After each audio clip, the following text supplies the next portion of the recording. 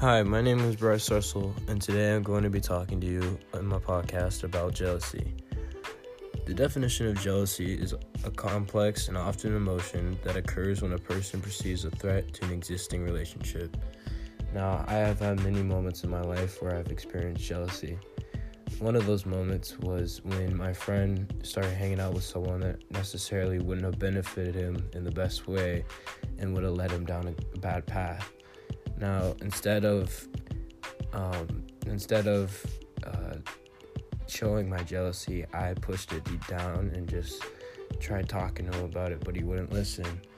And it also explains in the definition that jealousy often comes with a painful emotion. Now, after realizing that I was jealous, I started to feel that emotion, and it felt very painful. So that's my podcast. Thank you so much for listening.